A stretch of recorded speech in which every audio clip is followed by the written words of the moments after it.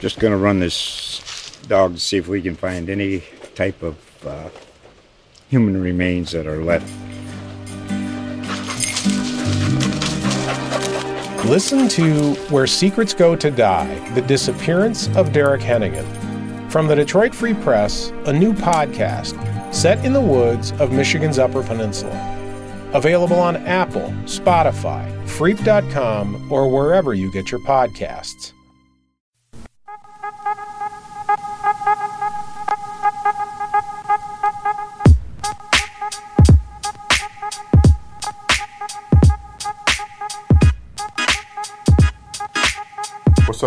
What's up? Welcome to episode 8 of the Rod and Reel podcast. I'm Rod Beard, Pistons beat writer for the Detroit News, and it's been a long time. Shouldn't have left you without something to listen to. It's been a minute since we've done a podcast. I've done a podcast, and just haven't had that gusto. Just haven't had the will to want to do one and the urge to want to do one because, frankly, there hasn't been any basketball going on. And the bubble got started, so that's sort of basketball, pseudo-basketball, but we're really starting to get back in the swing of things with the NBA season restarting tonight. So I got some energy and got some desire to try to do another podcast, and here we go. So obviously the big topic is going to be about the Orlando bubble and the NBA season restarting. I'll sketch out some of that, talk about the Pistons and where they stand in all of this with the potential Chicago bubble. We'll be looking at the draft and free agency, what that looks like, and if there's going to be a 2021 season, what exactly are we looking at with that? Will there be another bubble? Will there be something else? And also touch on the news yesterday that the Pistons bought a new G League franchise that will replace the Grand Rapids Drive and what that means for the Pistons, for the Drive, for this new franchise, and everything going forward. So got a nice show for you. But just want to jump in and start with the Orlando bubble. And I have to admit, I was one of the skeptical ones in the beginning that said that the bubble was a grand idea, an optimistic idea at best, but it seems like this thing is going to work. At least for the most part right now, it's working.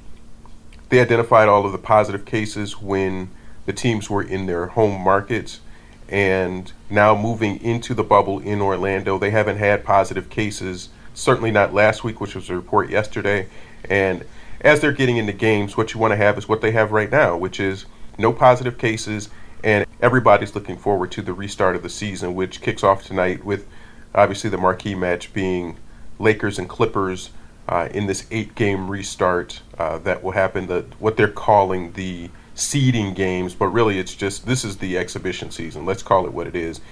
These 8 games are going to be for playoff positioning, but teams kind of know where they are, and the NBA coming back with that 22-team bubble, it's really those extra 6 teams that are in there is somewhat for the NBA contract and satisfying the television contract requirements, because to say that those teams, like the Wizards in the Eastern Conference and like some of the dregs, Portland, let's say, in the Western Conference, are trying to fight their way into the playoffs, I just don't see it. It's yeah, you're giving them a chance to play. Yeah, somebody might catch a hot streak and get into the playoffs, and that's what wild cards are about in baseball and all of that stuff. But this is really about getting back into the swing of things for basketball and some of those markets getting to see some of their players. Because, again, we've been starved for this since March. So we're talking about 4 months, essentially, that we've been without basketball. So it's going to be interesting to see how all this stuff goes tonight with the restart of the season, with the Lakers and Clippers, and obviously some players not being ready to play, and Rajon Rondo is going to be out. We'll talk about Lou Williams a little bit later too. But real basketball, we've seen real baseball in the past week or so get started with its own hiccups and own issues. But I think I'm optimistic about the bubble now. I think it could work, but what does that mean moving forward when you talk about the Pistons and next season, or the NBA and next season? Will we have to remain in a bubble until there's a vaccine? So, I mean, those are big questions, but again, the NBA season restarting tonight is something to look forward to. The bubble itself, I mean, some of the conditions that are in there, in the beginning it was the prepackaged food, which was almost like the Fire Festival stuff, where it was, you're promised all of this grandiose, luxurious accommodations, And I don't doubt that the hotel rooms are that, but the food that they were showing in some of those pictures in the beginning was straight hilarious, that you were getting school lunch style sandwiches with mustard packets and everything else. That's what you were getting. And NBA players, certainly when they travel, they're accustomed to a 5-star hotel with top level service. But this is what they were getting in the very beginning was just hilarious to me. And the restrictions and everything else that was going on, one of the things that was said is they didn't want it to be like a prison, that you could leave anytime you wanted to, but you were subject to those same restrictions coming back in, whether it be 4 or 5, 8 or 10 days in a quarantine. If you left the bubble and you were coming back, then you would be subject to that. And we saw that with Zion Williamson, who left because of a family emergency and came back in, and he was only subject to a 4-day quarantine period, and then he's likely ready to practice today and potentially play tonight when they open up the restart.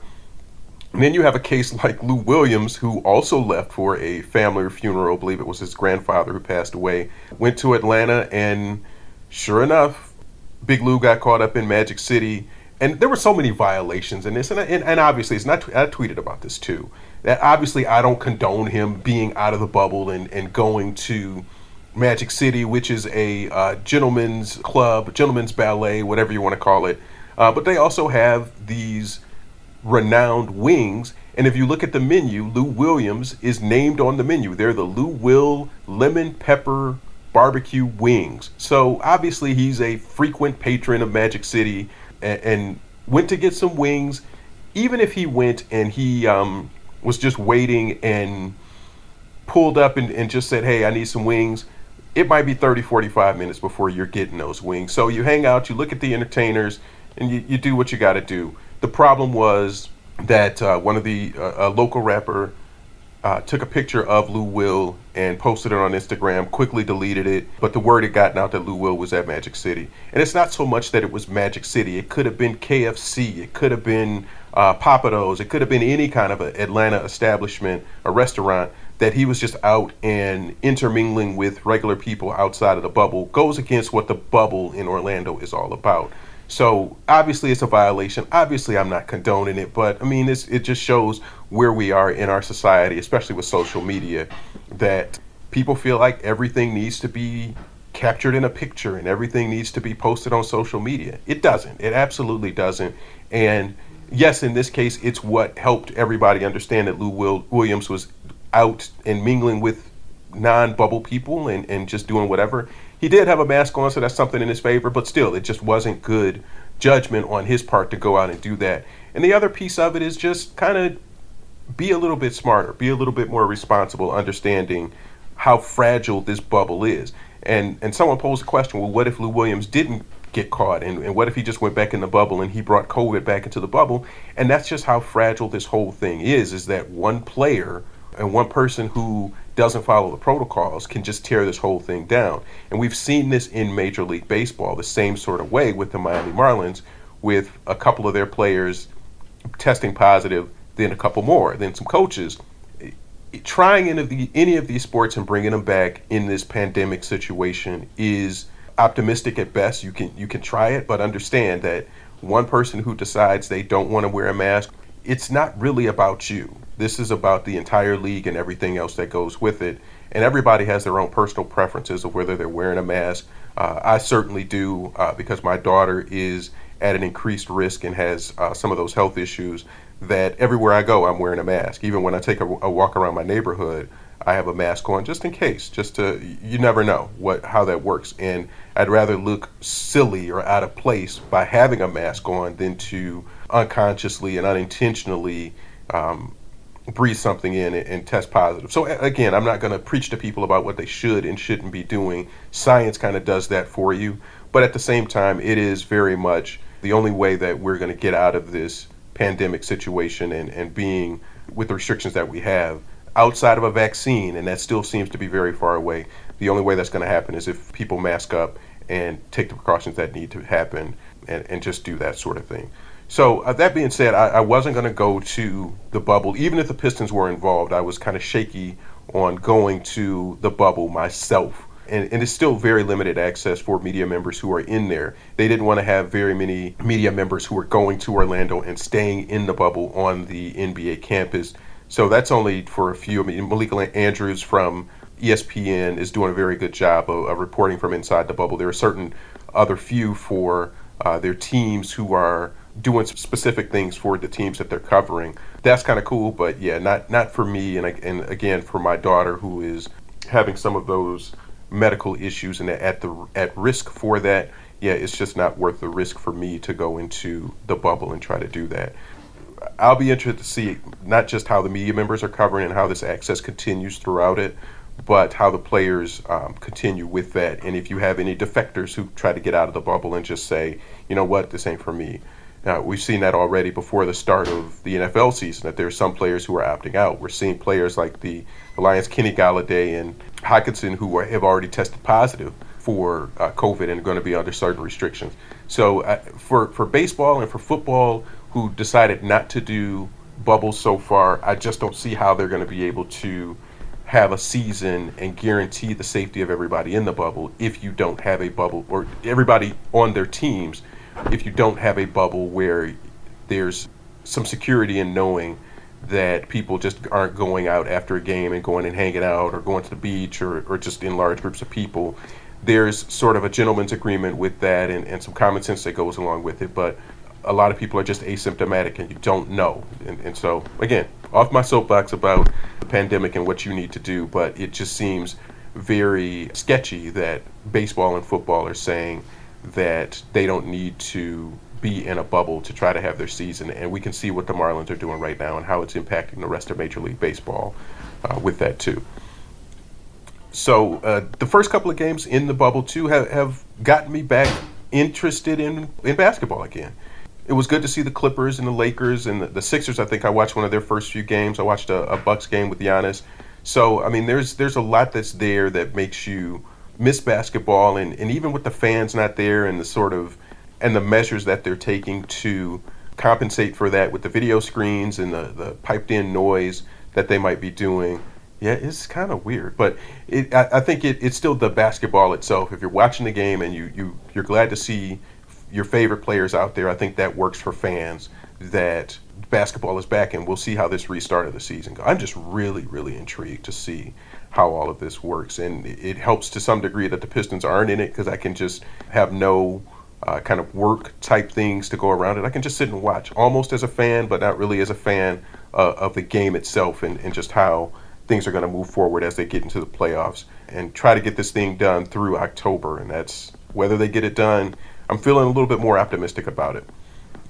So the next piece of that is going to be where do the Pistons fit? There's been talk about a Chicago bubble. I don't know how you bubble up in Chicago. I just don't see it. It's just too condensed of a city, and the population center is just there. What I did think about was having something, if they did it at Northwestern, if let's say Northwestern doesn't have in-person classes and they don't have people back in the dorms, you could potentially have a bubble with the 8 teams that are not involved in this NBA restart, the Bulls, the Hawks, the Pistons, those types of teams. You can have them on Northwestern's campus, so it's sort of Chicago, but not really Chicago when you're talking about up in Evanston. So it's secluded enough they could use the Welsh Ryan Arena. Is it still called Welsh Ryan? We'll say that it's Welsh Ryan. They could still use the arena there. There might be some other facilities around that they could use as well for individual teams to practice and get done what they need to. But that's an interesting thought, and I hadn't really suggested that to anybody, but it was just something. Chicago is centrally located, so it could work. And I would say centrally located when you're talking about Golden State being the westernmost team that wouldn't be interested in doing any kind of second bubble. They're just kind of letting the clock tick and get down to the draft, let us know what pick we got, and then let us know when the season starts, and we'll holler at y'all later. It's kind of where the Warriors seem to be at this point. But even if you did a regional sort of thing where you had Chicago, Atlanta, and Detroit, that could be something that they did it with just 3 or 4 teams. But what a lot of the coaches are saying that I've heard from in these 8 teams is that they'd rather just do something individually and do team practices, which they haven't been able to do. The Pistons have been limited to individual workouts and 1-on-0, so a player working with a coach and doing some stuff with that. at the practice facility. There hasn't been any 2-on-2 or 5-on-5 or anything close to that so far. So that's the next stage that they're looking to work in it. And they don't need, hey, let's have scrimmages or let's have a summer league feel with that. From what I've heard, it's just been more of, hey, let them work with 5-on-5 and get some more basketball type things instead of the one-on-one work that the players typically do in the summer. So that might be the most that they're looking forward to in terms of a Chicago type bubble. But as those talks materialize, Troy Weaver, the new general manager, said that they would embrace that with open arms if that opportunity came up, that they could participate in a Chicago bubble, and having some team against team, some strategizing, some actual coaching, some running up and down the court. I think that would be beneficial. But still, at this point, it would seem like it would have to be in a strict bubble atmosphere, much like the Orlando bubble is going right now, in order to move forward and do anything like that. When you look at the draft and free agency coming up, those are probably the two biggest things on the Pistons calendar right now. Obviously, they can't do the traditional scouting and preparation that they would do in preparation for the draft. So they're able to do some interviews, some video interviews, and to look at tape. And what some folks had said is that they had already done their due diligence. They had done most of the work that they needed to do on certainly the international prospects, but even some of the college prospects. They had gotten out and seen those guys early in their college seasons. So when everything was stopped before the NCAA tournament, it wasn't like they missed out on a ton of stuff or they just didn't get an opportunity. And I asked a front office person about that, and just, doesn't it mean more when you have the NCAA tournament, because it's the shorter prep time and you're playing not necessarily a back-to-back, but you're playing 2 games in 3 days in those scenarios, and it's higher stakes. And he said, no, it's not really about that stuff. It's what they do in their non-conference games at the start of their conference seasons, and that's the raise in level of competition. The other scenarios, you'd like to have it as other data points, but it's not the end-all be-all of anything. And I thought the NCAA tournament was a bigger scouting opportunity, but not necessarily. So there are other pieces to that they've looked at. So the lottery is going to be August 20th. They moved that up a couple of days, and the Pistons right now are in 5th position with their 20-46 record. But at the way the season was going, in those final 16 games, they were right there to be able to move up, if not to that number 1 spot, certainly to the number 2 spot, where they were only a half game behind those other teams that are in front of them. But they had to figure out some kind of way to do the seeding as you look at what they were going to do in terms of the draft and the lottery. So they just stopped it and said, we'll leave it as it is. Even though there were different numbers of games that teams had played, they weren't going to do anything or change what the lottery scenario was. And I thought maybe they could have weighted it some kind of way. But it is what it is. The Pistons are in that 5th position right now, and maybe they'll get a little bit lucky in the lottery and move up a little bit from the 5 position. But again, this draft is not one where you say there's this prize at the top. There's no Ja Morant and there's no Zion Williamson waiting at the top of this draft. So even if the Pistons stay in the 5 spot, I think there's a little bit of a difference in the approach that they can go in assessing their prospects and who they might end up drafting. So the draft itself is October 16th. And that's going to be right after the NBA Finals are done, right in the middle of October. And so when you start looking at the top prospects, you can have a LaMelo Ball, which by most accounts is going to be the number 1 prospect there. Anthony Edwards not too far behind him. And I won't geek out and start assessing each of them, but I'll give you a short little thumbnail for a couple of the guys. With LaMelo, certainly the size at 6'7" is something that you look at and you would prize in a point guard with the ball handling skills and the vision that he has. And kind of that star quality. He looks like he's ready to step into a role and to lead a team at that point guard position. But I just have too many questions about his shooting mechanics, his shooting percentages, his shot choices, and his decision making and some of that. And certainly as a rookie coming into the NBA, it's one of the harder positions to adjust to. You're going to make your share of mistakes. You've got to get the offense in gear with a 24-second clock, and if you're not used to that takes a lot of adjustment. So the quality and level of play that LaMelo had in Australia is a big question for me. How does he play when he's around top tier, top level talent, and we just haven't seen enough of that to say that all of that stuff is going to translate well for him. So, I mean, that's if you get the number one pick, I guess you have to take LaMelo Ball if you're the Pistons. And again, a lot of the order and how these guys are going to fall depends on how the lottery goes. If you're the Golden State Warriors and you get the number one pick, are you taking LaMelo Ball? Absolutely not. There's no reason to, and you might not even look at an Anthony Edwards either. That might be a James Wiseman call that the Golden State Warriors are looking at if they get it. If the Hawks get it, it's going to be a completely different look. If the Bulls get the number one pick, everything kind of shapes up a different way. So what's really going to dictate a lot of this draft is how the lottery goes and teams and what their particular needs are. And whenever it gets down to the Pistons, it gets down to the Pistons and the players that are there. So I think you do best player available. Anthony Edwards has the size and the scoring as maybe a shooting guard.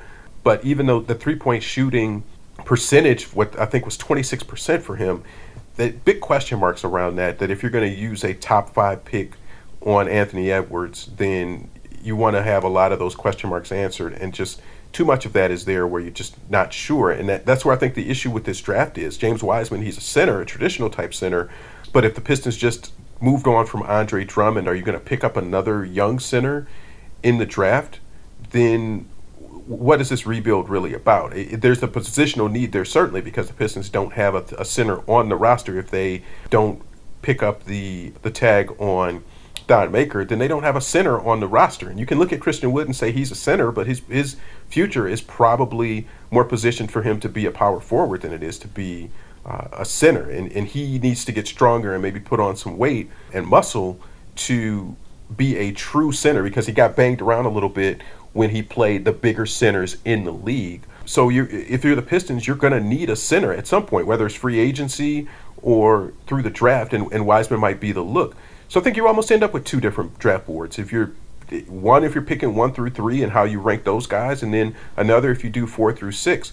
Point guard is almost certainly the position that would benefit the Pistons most, because this draft is full of point guards. You got your LaMelo Ball, you got Killian Hayes.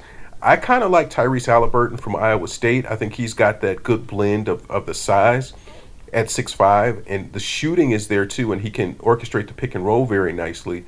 And he has not LaMelo Ball court vision, but good enough vision, and he can get the ball there. From the stuff that I've seen, and I didn't go to Ames, Iowa and see him play, but I think it is important to have that mix of size and smarts and intelligence, and he can play both of those guard positions. So if you need him to play off the ball, if he's playing with Derrick Rose, he can do either or. If he's playing with Bruce Brown, he can do either or Luke Kennard, either or. So I think that flexibility makes him a little bit more of a better prospect for what the Pistons particularly need. But again, he's not a guy you're going to pick if you get the first through third pick.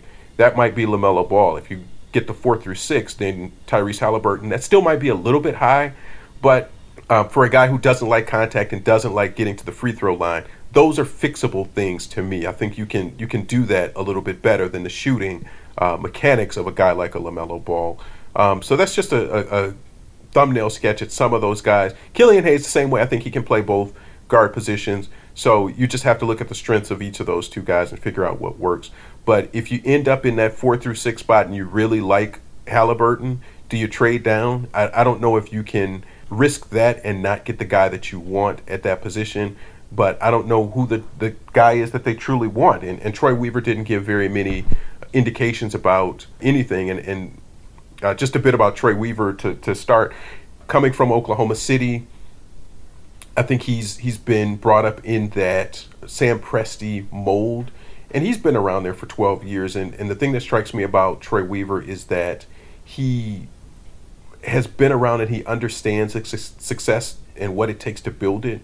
But the other piece is that the Thunder went through so many different iterations of, when you talk about Kevin Durant and Russell Westbrook and James Harden, that initial core, all of whom that he had some hand in drafting. And listen, it's not saying that much that, well, look, they chose to draft James Harden. Well, I mean, people kind of knew that he was going to be that. And obviously we've written about and talked about how he was instrumental in identifying Russell Westbrook as a top-tier talent and pushed the Thunder to draft Russell Westbrook.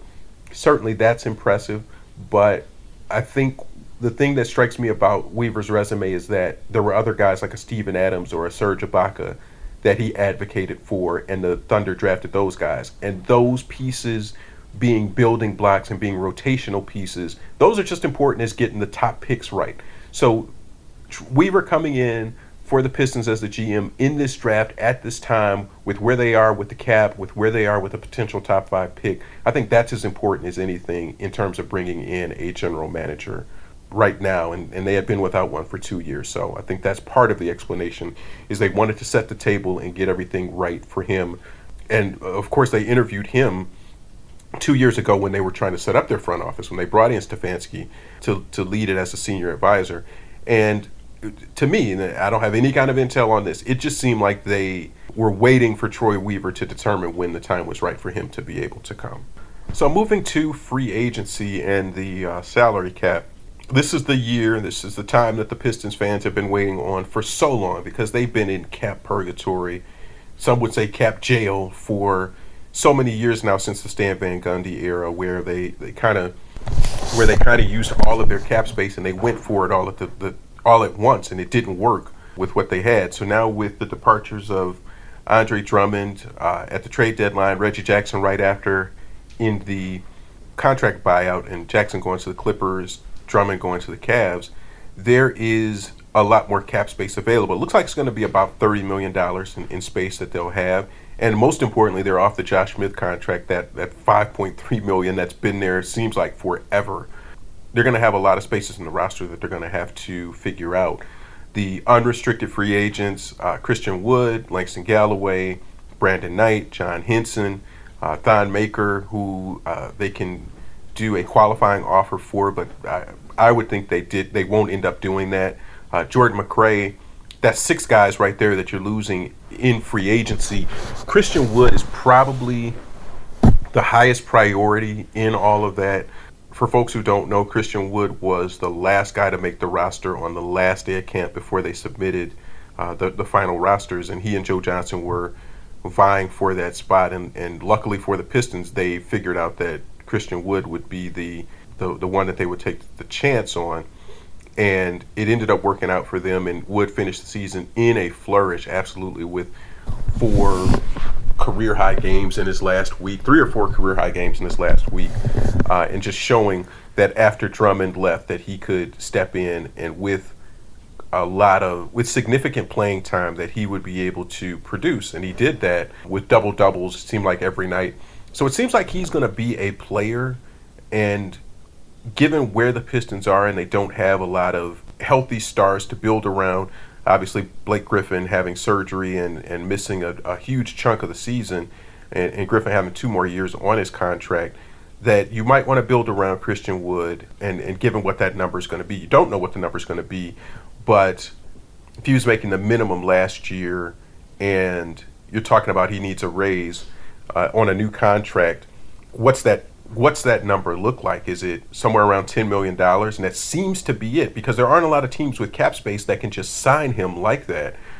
The Hawks, the Hornets, might be a couple of them that might be interested. But if you're the Hawks, you got John Collins. Why are you worried about Christian Wood and using him at center?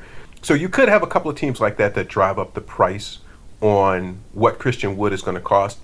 And if the Pistons have $30 million to play around with, they would love for Christian Wood just to not sign anything, not get any other offers, and somewhere around $10 million, which is in that neighborhood of the non-taxpayer mid-level exception, maybe a little bit north of that. Let's say it's $12 million. Then I think that's a safe enough number. Again, barring some team like Atlanta or Charlotte just going off the grid and saying, you know what, we really want Christian Wood and we're going to pay him $15 million. I think that would put the Pistons in a very awkward position, because that would be a big chunk of their cap space. But you almost don't have a choice. You do have a choice, but you almost don't, because the excitement that Wood has generated and looking at what his potential could be, that your hand would be forced. You'd have to either say yay or nay. And if the Pistons come back next year without Christian Wood, there are going to be some fans that are going to be a little put off by what that is, that you develop a guy, you work with him a little bit, he becomes good, and you just don't pony up the numbers that you need to in order to bring him back.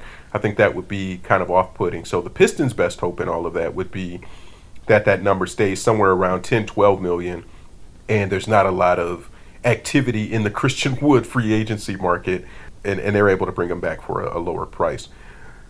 So there's also some scenarios where, because Christian Wood's cap number is lower, that they can do all their other free agency stuff and bring him back because they have his early bird rights.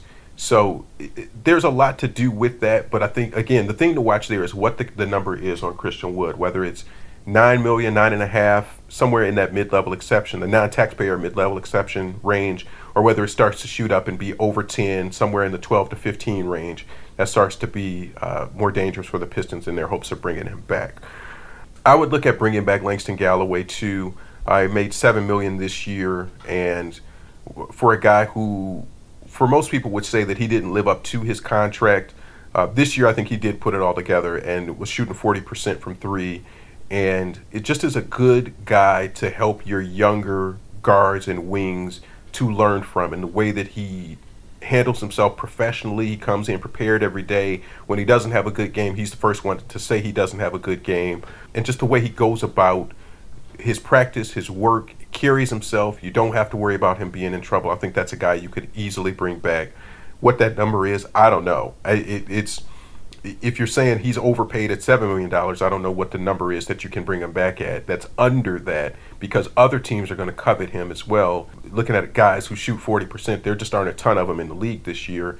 So I don't think he's going to give a hometown discount either, but maybe that's something they can work out and figure out as they move along in negotiations.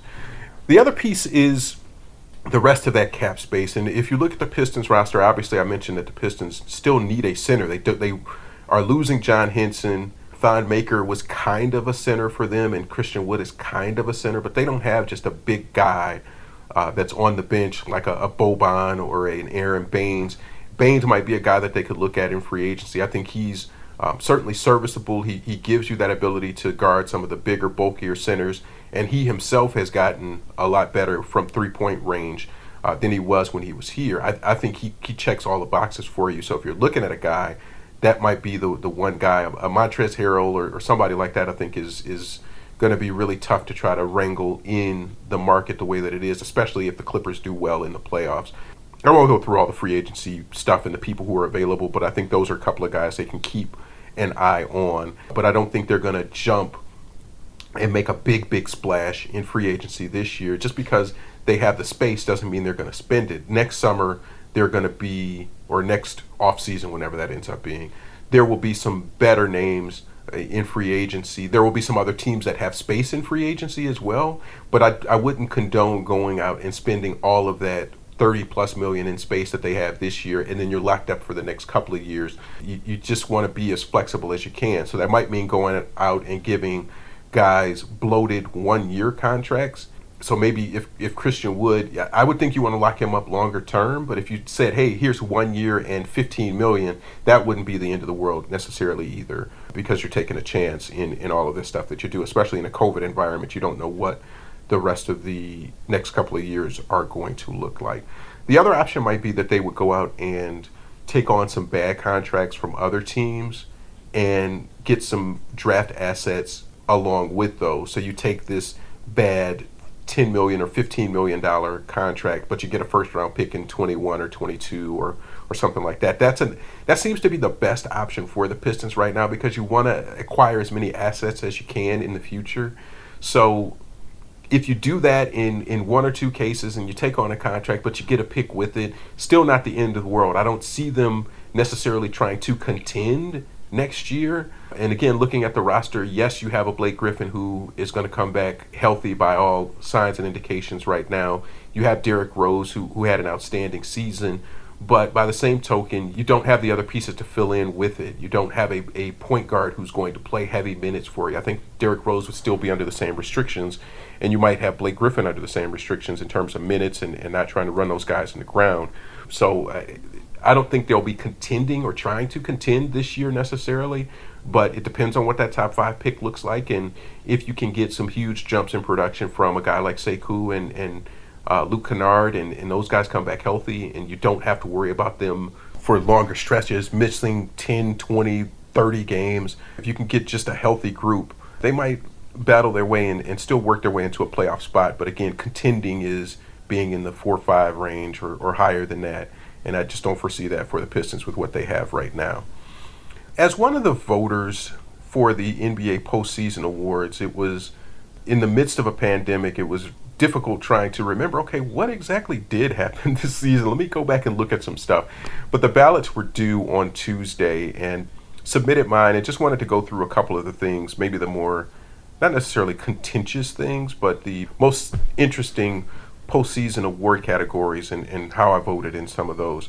The MVP is obviously at the top of the list, and there's the back and forth about LeBron and Giannis and who should be the MVP. I think it's Giannis because of what the Bucks are doing.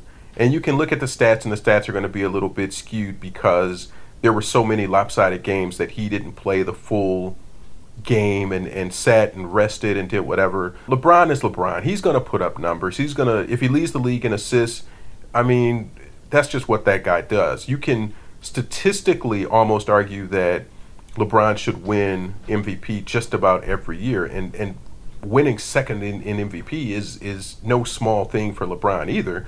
But Giannis, for what he's done with the Bucks and giving them the best record in the league, is significant for me. I mean, that's 53-12. I mean, he's averaging 29 a game, 13 rebounds, and I don't know. I mean, for where that guy's come and what that team has done, and you can say the Clippers, the Lakers, the Bucks, all three are the favorites to win the championship. I like what the Bucks have done in the way they built that franchise around Giannis. And if Giannis is out here hitting threes, it's ball game. It's game over. I don't know what you do to stop that dude. And LeBron is sort of the same way. So it's taken nothing from LeBron, but I think Giannis has had a more outstanding season, and the Bucks are built around Giannis, just like the Lakers are built around LeBron. If you take LeBron off that team, they still have Anthony Davis. If you take Giannis off of the Bucks, are they still the same sort of team? There's some arguments with that.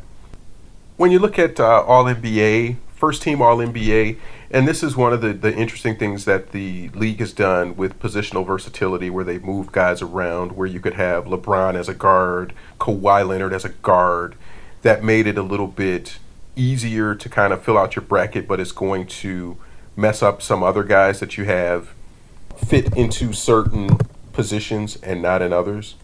So for my All-NBA first team, I had Giannis and LeBron as the forwards, Anthony Davis as the center, James Harden and Kawhi Leonard as the guards, because I think Kawhi belongs there. And yeah, the Lakers get two players, and you can argue that Anthony Davis isn't a center. And I don't want to get into, well, who played how many minutes at this position or that position. It's all kind of fluid. It's all kind of whatever. But just the way the NBA created the ballots and let guys be considered at different positions, you can call it cheating by putting Kawhi as a forward, but it just means that I don't have to make a decision between moving Anthony Davis down to the second team and then trying to move up either one of the centers to be in that center spot. He's a center to me. There he is. Second team, I had Luka, Rudy Gobert as the center, Chris Paul and Damian Lillard as the guards. And I don't think there's much consternation there. But my second team forward, I had Chris Middleton from the Bucks, and that might be a little bit of a surprise. I also considered Pascal Siakam and Jason Tatum there at the forward positions. But Middleton is doing some crazy stuff this year. If you don't know, he's on the verge of a 50-40-90 year. That's 50% field goal percentage, 40% from three, and 90% on free throws. But he's doing it while he's averaging 20 plus points per game. And the only people who have done that in the season, Larry Bird, Kevin Durant, Steph Curry. I think that's pretty elite company. So you might be able to make an argument for Middleton on the first team. It's a weaker argument, but second team, I think he's certainly deserving of that honor. So Chris Middleton is on my second team. And then the third team for All NBA, I have Siakam, Jason Tatum, Jokic is the center, and Jimmy Butler and Brad Beal as the guards on that third team. But I think that's an interesting mix, but again, it's made more difficult by them moving guys around and saying this guy can be this and this guy can be a forward and Anthony Davis can be a center. Okay, well, cool. Coach of the year, I like Nick Nurse and what he's done in Toronto. And you can say that the Raptors kind of manned up and it was significant that they won the championship with Kawhi. But without Kawhi, to still be in a similar position this year just says what type of job the Raptors franchise has done and the front office has done, but also what Nick Nurse has done. Budenholzer was second for me, and I think that was because the Bucks defensively have become one of the better teams in the league, and the talent acquisition there has helped that as well. But I think his schemes defensively have been novel in the NBA and helped them to have a lot of those lopsided games. Is not only were they scoring on you, but you just couldn't score on them. Rookie of the year, people will look at Zion Williamson and say in that small sample size of, I think it was 16 or 18 games that he played in, that he should have been the Rookie of the Year. It's Ja Morant for me, and it's not even really a question. I can look over the injuries and the care that the Pelicans were taking with Zion, but to say that he played 18 games and he's the Rookie of the Year, despite what Morant did in leading that team, it's just a non-starter. And Kendrick Nunn from the Heat was third place for me. Couple other ones that you might be interested in. Defensive Player of the Year, I had Giannis for that as well. Rudy Gobert can be in this conversation every single year, but he was second to me. I think Giannis improved his defense significantly, and at least on my ballot, he's the MVP and Defensive Player of the Year. That's a rare double for him to be able to pull off. For my most improved player, I went with Christian Wood. Because, again, if you look at that story of him being the last player on the roster and where he finished the season running off 20-point, 30-point games consecutively and becoming their go-to guy offensively, I think that's what the most improved player is about. And somehow that's turned into, let's make it the guy like a Brandon Ingram who went from being a good player to being an all-star, can't-miss, leading a team type guy. And that's a good story as well. I don't want to undermine that at all or diminish that. But even what Devontae Graham had done in Charlotte, and Graham was my second place guy, I think that's a little bit more significant in terms of the improvement. It's so much harder to go from being just a role guy to being a significant player, a go-to guy. That's harder to me than going from where Brandon Ingram is to becoming a superstar. I think you can make that argument that those two things are equal, but for me, from where Christian Wood was, just kind of an unproven talent, to being a guy who's going to make $10, $12, $15 million this year and be a go-to guy next year, I think that's significant and worthy of the most improved player. Also for sixth man, I voted for Christian Wood for third place behind Dennis Schroeder and Montrezl Harrell. Yeah, I won't get into the all-rookie team. I didn't vote for any other Pistons anywhere else, but I think those are the most compelling sort of pieces to that NBA ballot. And again, it's those things will be announced somewhere during the playoffs, which is to say, could be August, could be September. Who knows? They'll put those out anywhere. But that's just a look at some of the categories on my ballot. And as we look forward to next year and next season, what that looks like, Michelle Roberts, who's the executive director of the Players Association, suggested that they might just end up doing it in a bubble. And from what we're seeing right now, as I mentioned with football and baseball, that's the only kind of proven way that you can have sports and feel a little bit safe. And it's a stringent protocol that they have. I mean, they're wearing these high-tech rings that can indicate that you might be coming down with symptoms of COVID. I would say there's probably a tracker in there to suggest where you're going in the bubble or if you're leaving the bubble, because how else do you know that a guy is picking up his takeout stuff or his to-go stuff and he crossed the line? I mean, that's just me, unless somebody's out here telling on other people. And that was one of the other key pieces of the bubble that's funny to me, is just this. They call it the snitch line, but if you have information that a participant in the bubble is breaking the rules, here's an anonymous line that you can call. Yeah, anonymous, for real. But I imagine you could start seeing some some calls to that line as we get into the playoffs. Hey, I saw LeBron picking up some DoorDash.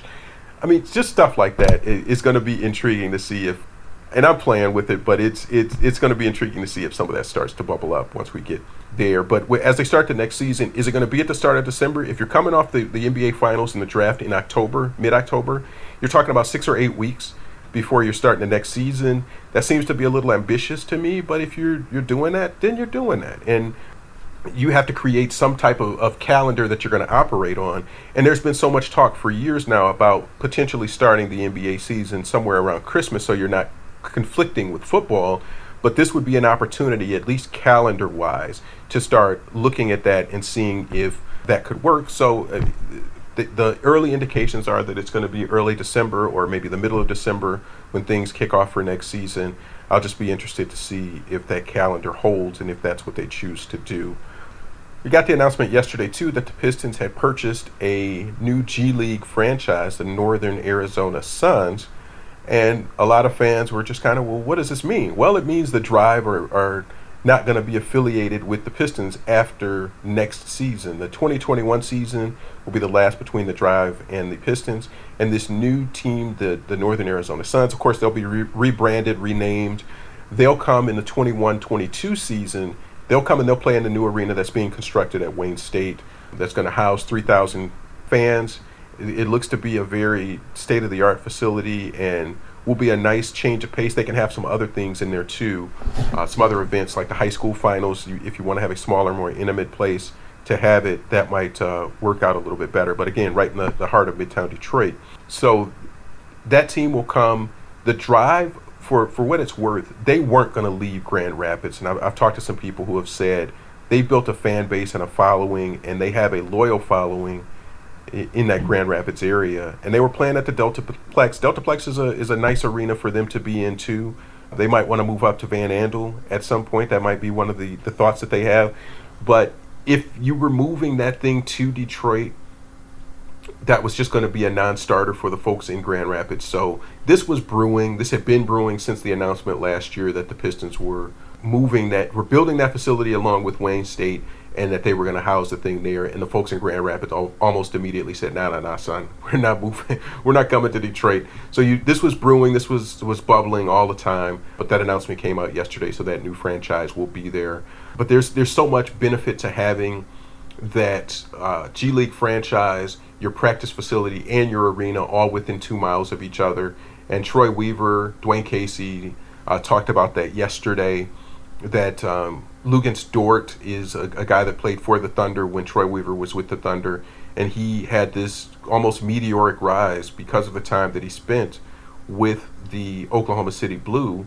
And they had moved from Tulsa, and that's a couple hours away from Oklahoma City, but just having that proximity of having your guys be able to work out across the street, not too far away from, in this case it'll be about a mile away from the Pistons practice facility, it'll enable a lot more things where a guy can work out with the G League team or work out with the Pistons and move back and forth. Before, and I remember these things where Henry Ellenson and guys like that would have to go to Grand Rapids. So they practice with the Pistons in the morning and get in the car, drive 2.5 hours to get to Grand Rapids and have to play that night.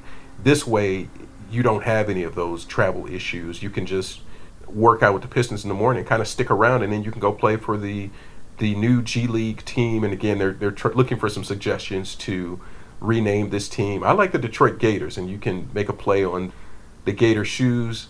The Hustle was taken. That was another name that I thought was good, Detroit Hustle, but that's Memphis that already has that. So you can think of some other car-related or Motown-related thing that kind of fits. But they're looking for name suggestions for that. I wrote a story about that yesterday, so you can see that on DetroitNews.com. The G League franchise being in Detroit is going to pay dividends for them in just having that synergy. Dwayne Casey mentioned having coaches, having players, having other things where you're just right there. And you can have workshops, but it can help with the young coaches. It can help with the younger players being around and seeing what the Pistons are doing. It's not this chasm in between. And you say Grand Rapids is a chasm. It's 2.5 hours. It's not that far, but it's not something that you want to just jump up and do unless you really have to. And that's one of the the benefits of that too. And then guys that might have a rehab start, if it's Luke Kennard, is Luke Kennard going to Grand Rapids to play? Probably not. But if you said, hey, you just go to their arena and you're going to play here, that might be something that's a little bit more appealing if you look at that. So it's another professional team that'll be in town. It's a minor league team, but at the same time, it'll be a cheaper ticket. It'll be something that's good quality basketball to watch. I actually like watching G League games from time to time. So that opportunity will be availed in 2021-22 with that season starting. So that's all I got for you today. It's certainly good to be back and have another podcast out.